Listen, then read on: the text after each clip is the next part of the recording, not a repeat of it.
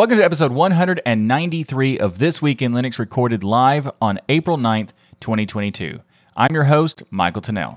If you're new to the show, this is a podcast that will keep you up to date with what's going on in the Linux world, and I'll give you my take as a 20-year-plus Linux user. On this week's episode, we've got some distro news, some app news, gaming news, and even a little bit of drama news to cover. And this episode is also a milestone episode, not the number necessarily, but today is the 5th year anniversary of This Week in Linux. So after the stream, we're going to be having a quick celebration with the community. But for now, let's get started with your weekly source for Linux good news.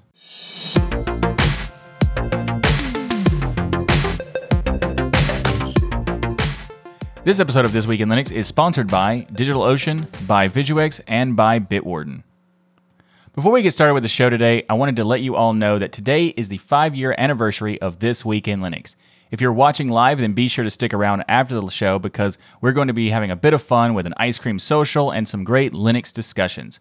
Also, if you would like to give me a present to celebrate 5 years of Twill, then be sure to like that smash button, subscribe to all the network channels, and leave a comment about the show when I publish the episode. And for those that didn't know that there are new YouTube channels for each show, there are, so be sure to subscribe to all of them. We need your help to get some features activated on some of the channels, so click that subscribe button and to celebrate the 5 years of Twill. You can find how to subscribe to all the different channels by going to tuxdigital.com/subscribe. Up first in the show this week, we have Unreal Engine 5 has been officially released, and this thing is a beast for what it can do. Of course, it has a lot of benefits for the gaming industry, but interestingly enough, there are some examples of people using Unreal Engine 5 for movie and TV productions because it offers real-time landscapes and so much stuff. It's very impressive, and I'm very excited to play with it for myself for that reason in terms of like the movie and production stuff. I mean, I don't make movies, but I could come up with some stuff for this. With that said, Epic Games somehow always consistently manages to make cool stuff while also being incredibly lame company. What I mean is Epic Games creates Unreal Engine, and Unreal Engine is pretty dope in a lot of ways. They even made the Unreal Engine 5 editor support Linux, which is awesome, and thanks a ton to them for doing that. But then they make Linux users have to compile from source because they don't provide a binary for us to use. On Windows, for example, you have to install the editor from the Epic Games Store, and since Epic Games Store does not exist on Linux because they continue to not bother with making a store for Linux, even though it's essentially an Electron app, you have to jump through some hoops to get the editor for Unreal 5. This is why I classify Epic Games as cool and impressive while also being super lame. But there was some really great news on Twitter because developer Ethan Lee posted a tweet that shows using Unreal Engine editor in GNOME, and it says, "This is the Unreal Engine 5 editor on its first day of release, running natively on Linux as a pure Wayland application with the NVIDIA binary driver." Now, there are two things to point out here about this tweet from Ethan Lee. This is running as a native Wayland client as opposed to an X client running through X Wayland, and this is awesome because of being true native Wayland support. The other thing is that I wanted to bring your attention to Ethan's work. So Ethan Lee is a developer who works on critical libraries for Linux gaming and also ports games to Linux for companies. In some ways, the Proton/Steam Deck change of making it so games don't need porting in a lot of cases has been a little bit bad for business for Ethan, which in turn has been bad for the work he does on libraries like F-Audio and SDL and that sort of thing. So I wanted to highlight his work because it's very important to the Linux gaming scene, especially for the libraries he works on, and I recently found that he has GitHub sponsorships campaign set up. So he has a goal set for a monthly target on GitHub sponsors and has already got to 85% of that goal. If you want to help make Linux gaming continue to improve, consider helping out by joining that campaign to reach his goal. I'll have a link to the show notes for Ethan Lee's campaign, and if you want to check out more about Unreal Engine, I've linked to that in the show notes as well. Up next in the show is the latest release of EndeavourOS Apollo. So this latest release is powered by the Linux 5.17 kernel series and also the Mesa 22 graphics stack. So there's also some really cool features that have been done in this latest release. If you're not familiar with EndeavourOS, it is a successor to Antergos. If you're not familiar with that, well, then you're probably new, and that's totally reasonable to not be aware of this because it's been years since that happened. But it is an Arch-based Linux distribution, and it is a really cool, slick approach to doing an Arch-based system, because they basically make it where they set up a ability for a user to install multiple DEs and an easier way to kind of onboard onto Arch without having a ton of customizations on the system. So if you want it to be fairly close to Arch, that's what Endeavor can do without having to do the whole process of Arch. Now, it is worth noting that its purpose is kind of to teach people how to use Arch, but in a more user-friendly, barrier to entry kind of way. It's still not, you're still using Arch, so don't think that it's completely replacing the Arch methodology and everything. You're still having essentially the Arch experience, but you don't have to start in the same way.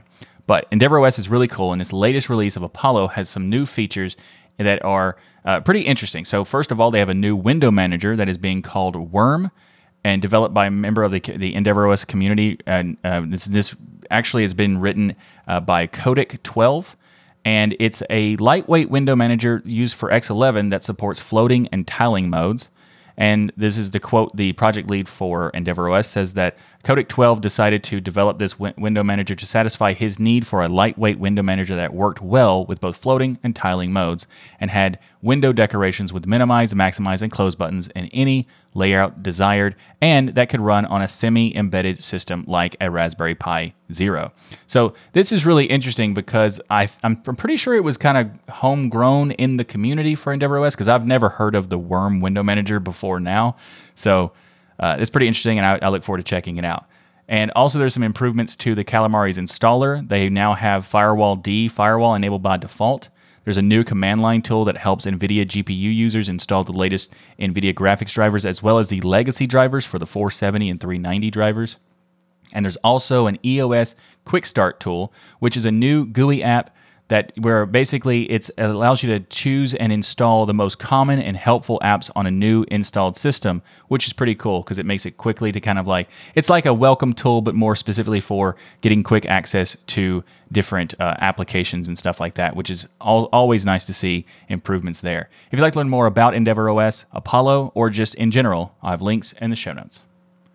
Up next in the show, we have some potential changes that might be coming to Fedora. I want to talk about a couple of them. First of all, there's a change proposal that was published this week for deprecating legacy BIOS support with Fedora 37. This deprecation will not remove the legacy BIOS support for F37 entirely, but will make it not support non-UEFI installations for new Fedora x86 installs or x86-64 installs. Eventually, the plan is to move towards removing the legacy BIOS support entirely, but not at this particular case. Those running Fedora on legacy BIOS systems right now will continue to be able to upgrade to Fedora 37 packages without a fresh install just fine. So it's going to be for new installs if this goes through. There have been some reports that Fedora having phased out 32-bit x86 OS installations already results in system requirements for 2006 era hardware, so it shouldn't have much impact on too many users, besides those that have turned off UEFI support for supporting a different distribution or something like that. And I disagree with this take because this, in my opinion, it's not fair to say that, because there are, yes, 2006 Mac introduced UEFI or EFI, but Windows PCs didn't get UEFI broadly until 2012 to 2014, somewhere around there, with Windows 8 and 8.1, because Windows didn't properly support UEFI until Windows 8. So my opinion about this is I think this change is inevitable and it should be done, but right now it's just too soon. There is still hardware out there used by a lot of people that are running legacy BIOS, whether it's because the hardware doesn't support UEFI or they switch it manually off to install a different distro that doesn't support it. I think it's just too soon. I mean, in a couple of years when Windows completely cuts off support for all versions of Windows that doesn't have this hardware support, then I could see it as an option to do it then, but for the moment, it just seems like it's, too soon. Fedora is an awesome distro, and the distro I use as my daily driver, and I love how innovative they are to try new things, but this seems like a misstep to me because it creates a barrier for people who might want to use Fedora, but once this barrier is set in place and felt by Windows users, then maybe that's the time to do it. But to create such a barrier before Windows even does it, I don't know. It just seems like not the best option. But the next Fedora change that has been hitting the newswire this week is actually good. So Fedora 37 is set to remove some legacy Xorg drivers. That might seem bad because it seems like removing support for Xorg, but it's not exactly. They're looking at removing the legacy graphics drivers paths that are incompatible with running Wayland. A change proposal laid out this week by Red Hat's Adam Jackson is removing the VESA FBdev Xorg drivers and in turn associated support code for the Xorg server that leads to using those drivers. This is part of transitioning further away from X11 and focusing on Wayland support. Now, this is eventually going to have to happen because Wayland will be the display server to be using, or the display server protocol to use going forward. But in order to do that, you have to go through these processes to get rid of legacy code and that sort of stuff. Also, the FBdev/VESA Xorg drivers code isn't really maintained well, or in terms of often, largely used by obsolete graphics cards that lack any hardware acceleration.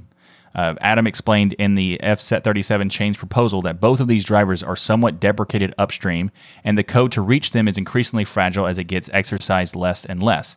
This change will identify the remaining configurations that can reach these drivers, establish an alternative for display support for each configuration, and then remove the drivers and their support code in the X server.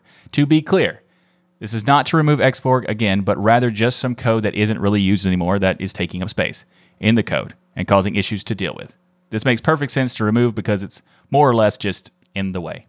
If you'd like to learn more about either one of these change proposals, I will have links in the show notes. This episode of This Week in Linux is brought to you by DigitalOcean.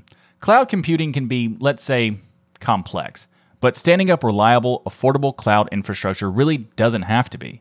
At DigitalOcean, you can enjoy a comprehensive portfolio of compute, storage, database, and networking products that put your cloud infrastructure in capable hands so you and your team can get back to doing what matters most, building world-changing apps that grow your business. You also get predictable pricing structure, robust product docs, and also services that developers just love at DigitalOcean.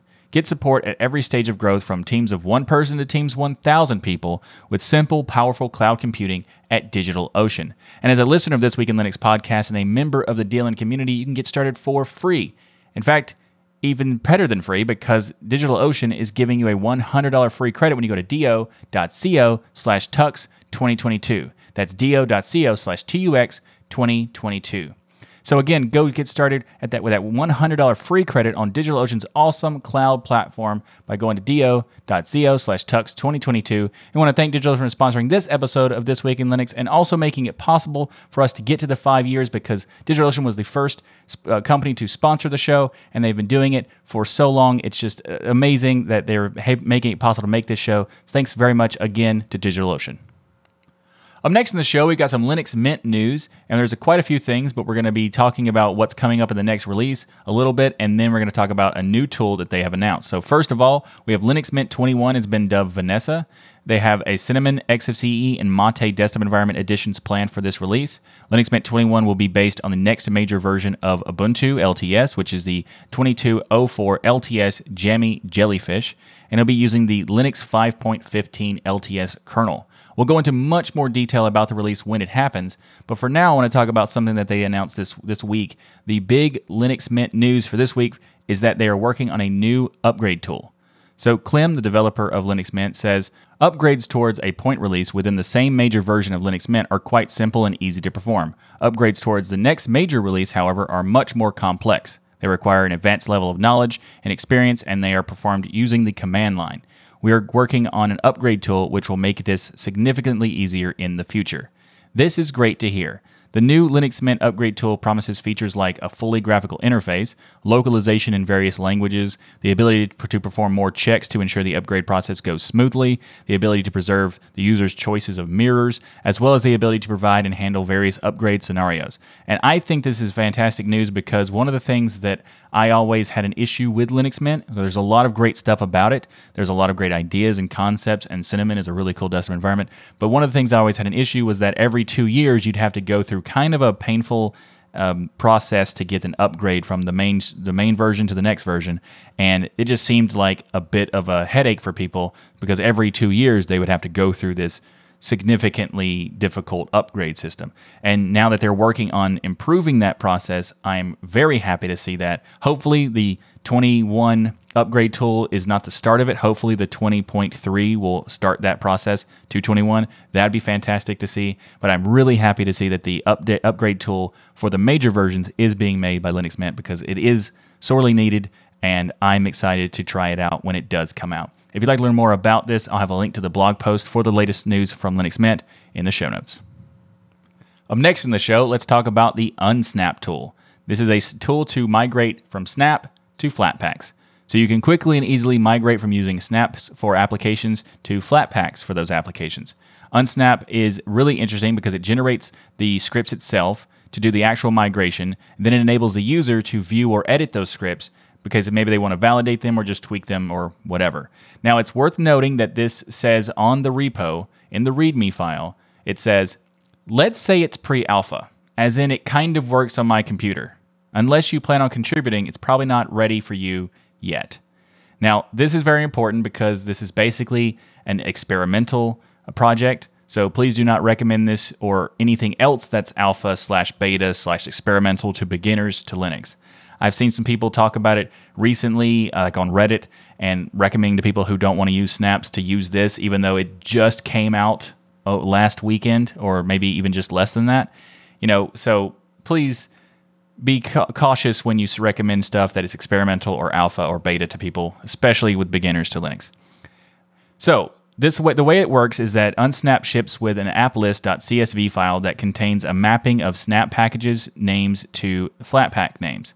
This is the one-to-one mapping, so the list is not complete yet because you have to go in to make sure that it's in both, and you got to see what the different configurations of are both of those syntaxes. But it contains a subset of applications available in the Snap Store and the FlatHub Store. So if you find a app that is in both the Snap Store and in the Flatpak Store, but it's not on this list, you can contribute to this list and just submit a request to add stuff to it in the GitHub repo. Now, currently, Unsnap runs a snap save for each snap being migrated. This uses the snapd internal mechanism to back up application data. So you should also make sure that you have enough disk space and also time for this operation to perform, as some applications will have a lot of data to back up in this process. If you want to contribute, like I said, you can just submit stuff for the projects, the applist.csv. And there is a little bit of drama related to this tool.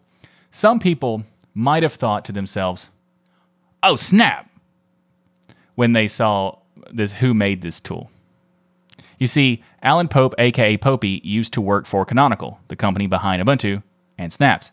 So a lot of people have been jumping to conclusions as to what it means that the person who made this used to work for the company that migrates away from this company, right?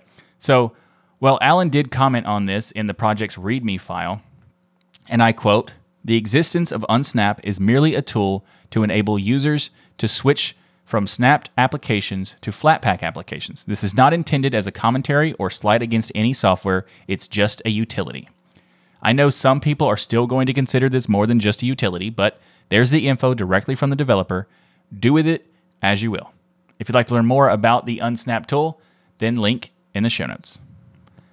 Up next in the show, we're going to talk about some Elementary OS drama. So this week there has been some drama around the Elementary OS project. This news is a bit heated, so I will not be going into details right now on this show, as we've decided to cover this topic in a little bit more depth and discussion on the next episode of Destination Linux. So join me, Jill, and Ryan tomorrow at 1 p.m. U.S. Eastern Time to get our takes on this Elementary OS news. You can do so by going to dlnlive.com tomorrow at 1 p.m. U.S. Eastern, 1700 UTC. Tomorrow, unless you watch the episode later than Sunday, April 10th at 1 p.m. U.S. Eastern. You get it. This episode of This Week in Linux is brought to you by Bitwarden. Get started right now with your free account at bitwarden.com/DLN. Bitwarden is an awesome password manager that allows you to have peace of mind knowing that your online accounts are secure. How does it do it? Well, it provides you a bunch of tools, but you'll be able to store all your passwords in a secured vault, auto-generate those passwords for you, and even automatically fill in those passwords on login forms so you don't have to do any of this stuff. You can access your data across many different types of devices, whether it's your web browser, mobile applications, desktop applications, or even on the command line. Plus, Bitwarden seals and encrypts your private data with end-to-end encryption before it ever leaves your devices, so you know you're the only person with access to your data, which is super important for a password manager, right? So go to bitwarden.com/DLN to get started. And did I mention you can get started for free? Well, you can, but I think you want to check out their premium account because you can, for less than $1 per month. That's right, less than $1 per month. You can get 2-step login with YubiKey, U2F, Duo, Vault Health Reports, Bitwarden Authenticator for temporary one-time password, priority customer service, Bitwarden Send, and so much more. All of this for less than $1 per month. So make the smart move like many of the community have and go to bitwarden.com/DLN to get started. And thanks again to Bitwarden for sponsoring This Week in Linux and helping me make This Week in Linux get to 5 years of production, because we are now at 5 years, and thanks again to Bitwarden for helping me make it possible to do it. Up next in the show, let's talk about the Raspberry Pi Foundation's announcement for the updated version of their Raspberry Pi OS that happened this week. So the most fundamental change with this is updated for the Raspberry Pi OS is no longer relying on a user with a default Pi username as a security weakness of the platform.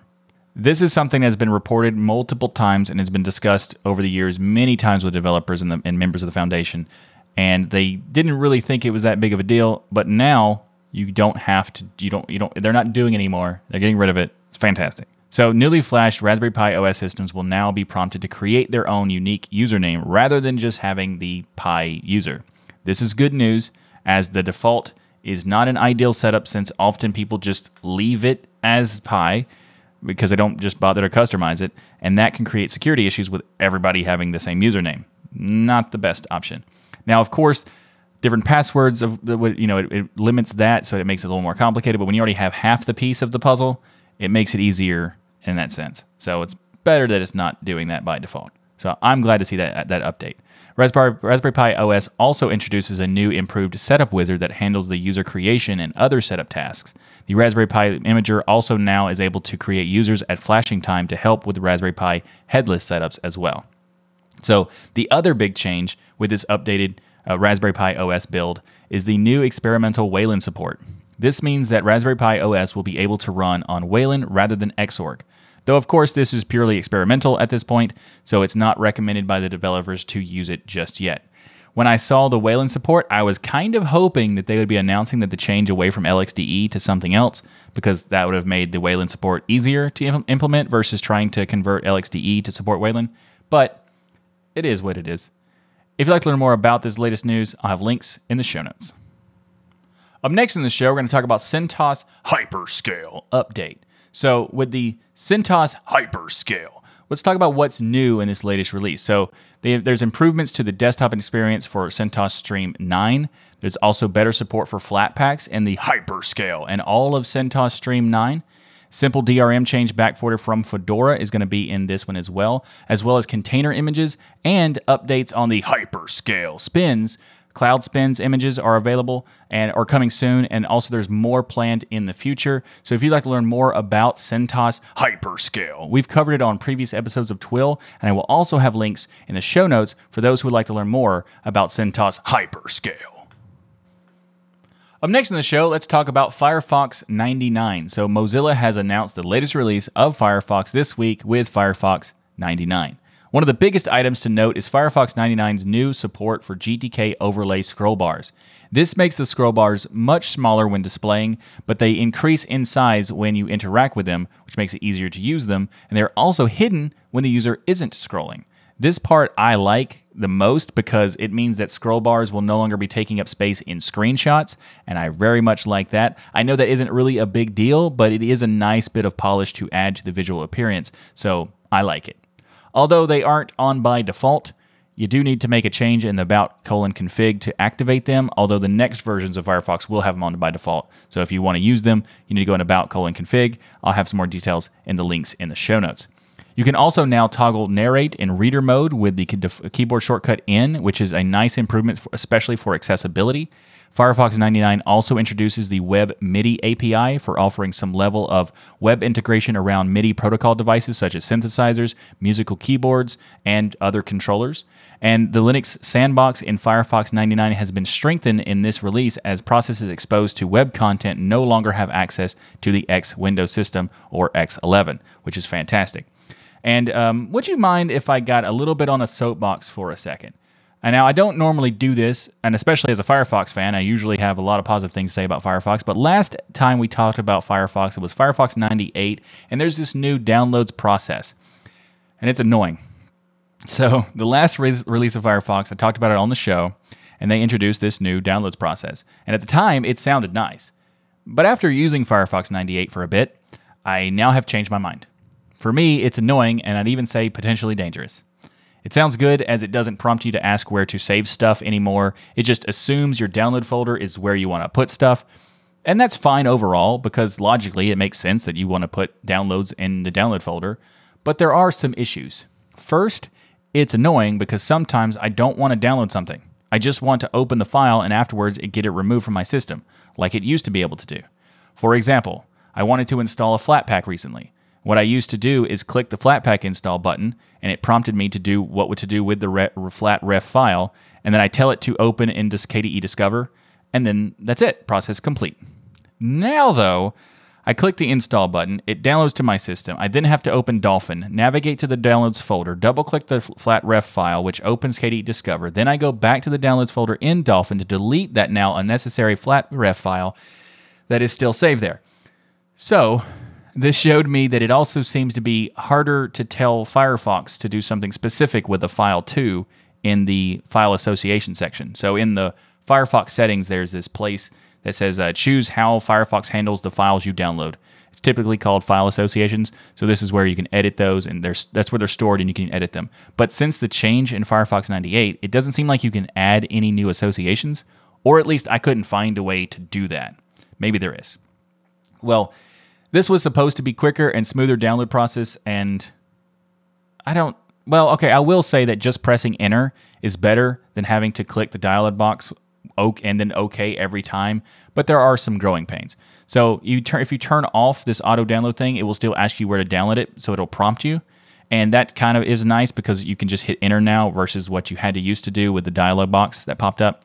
But I'm going to get off my soapbox about this topic right after the next piece, because Firefox's new download process is, well, they said the developers claim that people only download stuff intentionally, and that's not always the case. There are some websites that are awful and will activate downloads via JavaScript, typically for malware, like a PDF or something. With this new process, Firefox will just download the file.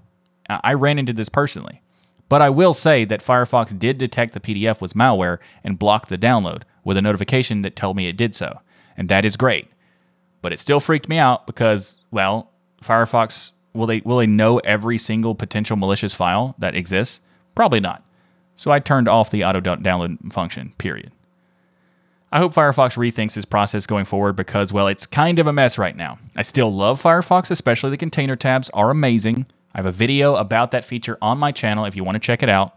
I'll have it linked in the show notes for those who do. So this issue won't push me off Firefox, but it is pretty annoying. So this is kind of like a plea to the Mozilla team to fix this and improve the download process to be better than this, please.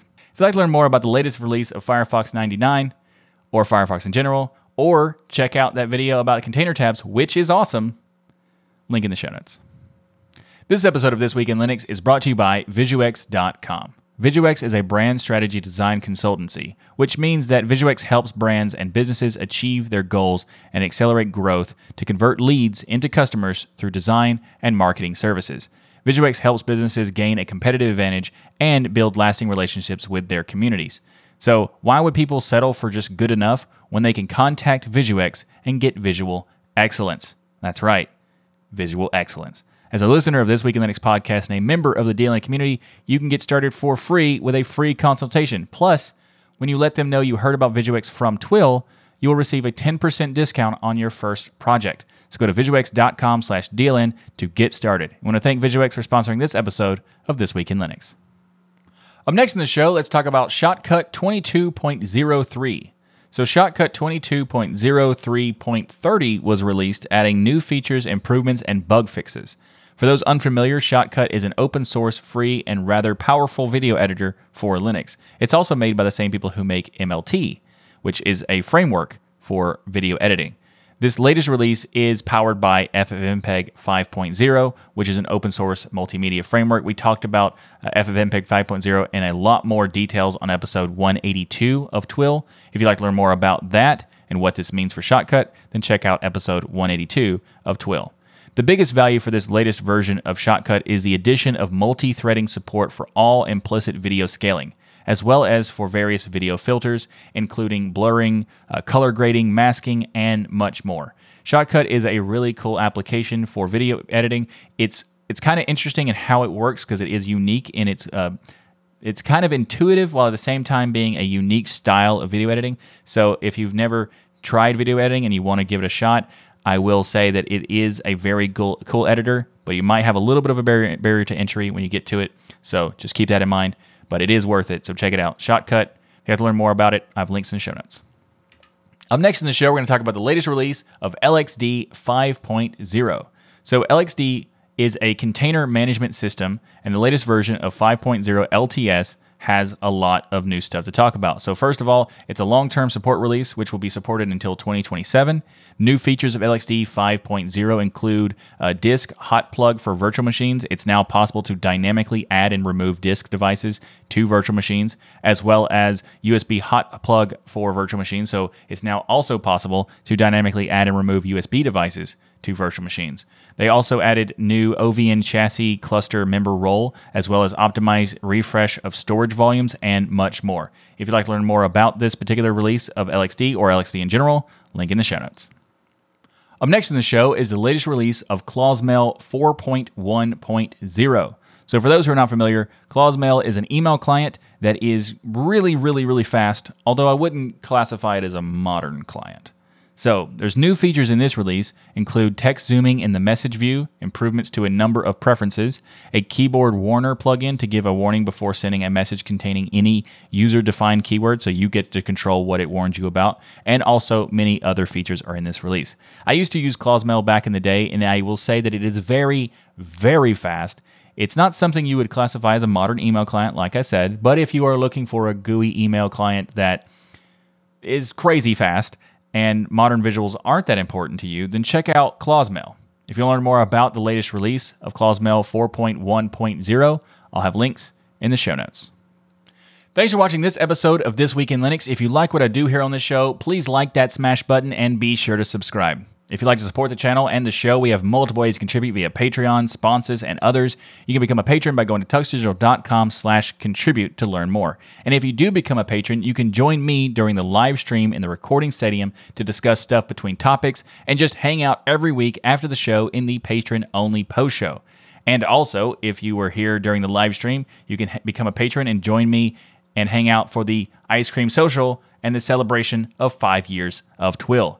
And you can also support the show by ordering the Linux is Everywhere t-shirt or the This Week in Linux t-shirt from dlnstore.com. Plus, while you're there, check out all the other great stuff, hats, mugs, hoodies, stickers, and more at the DLN store. I didn't say t-shirt again. I'm getting good at this.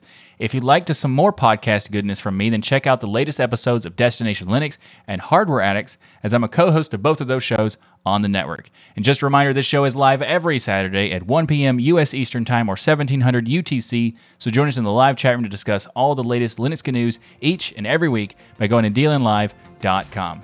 Thanks again for watching. I'm Michael Tunnell with the Destination Linux Network, and I'll see you next week for another episode of your weekly source for Linux good news. Hyperscape.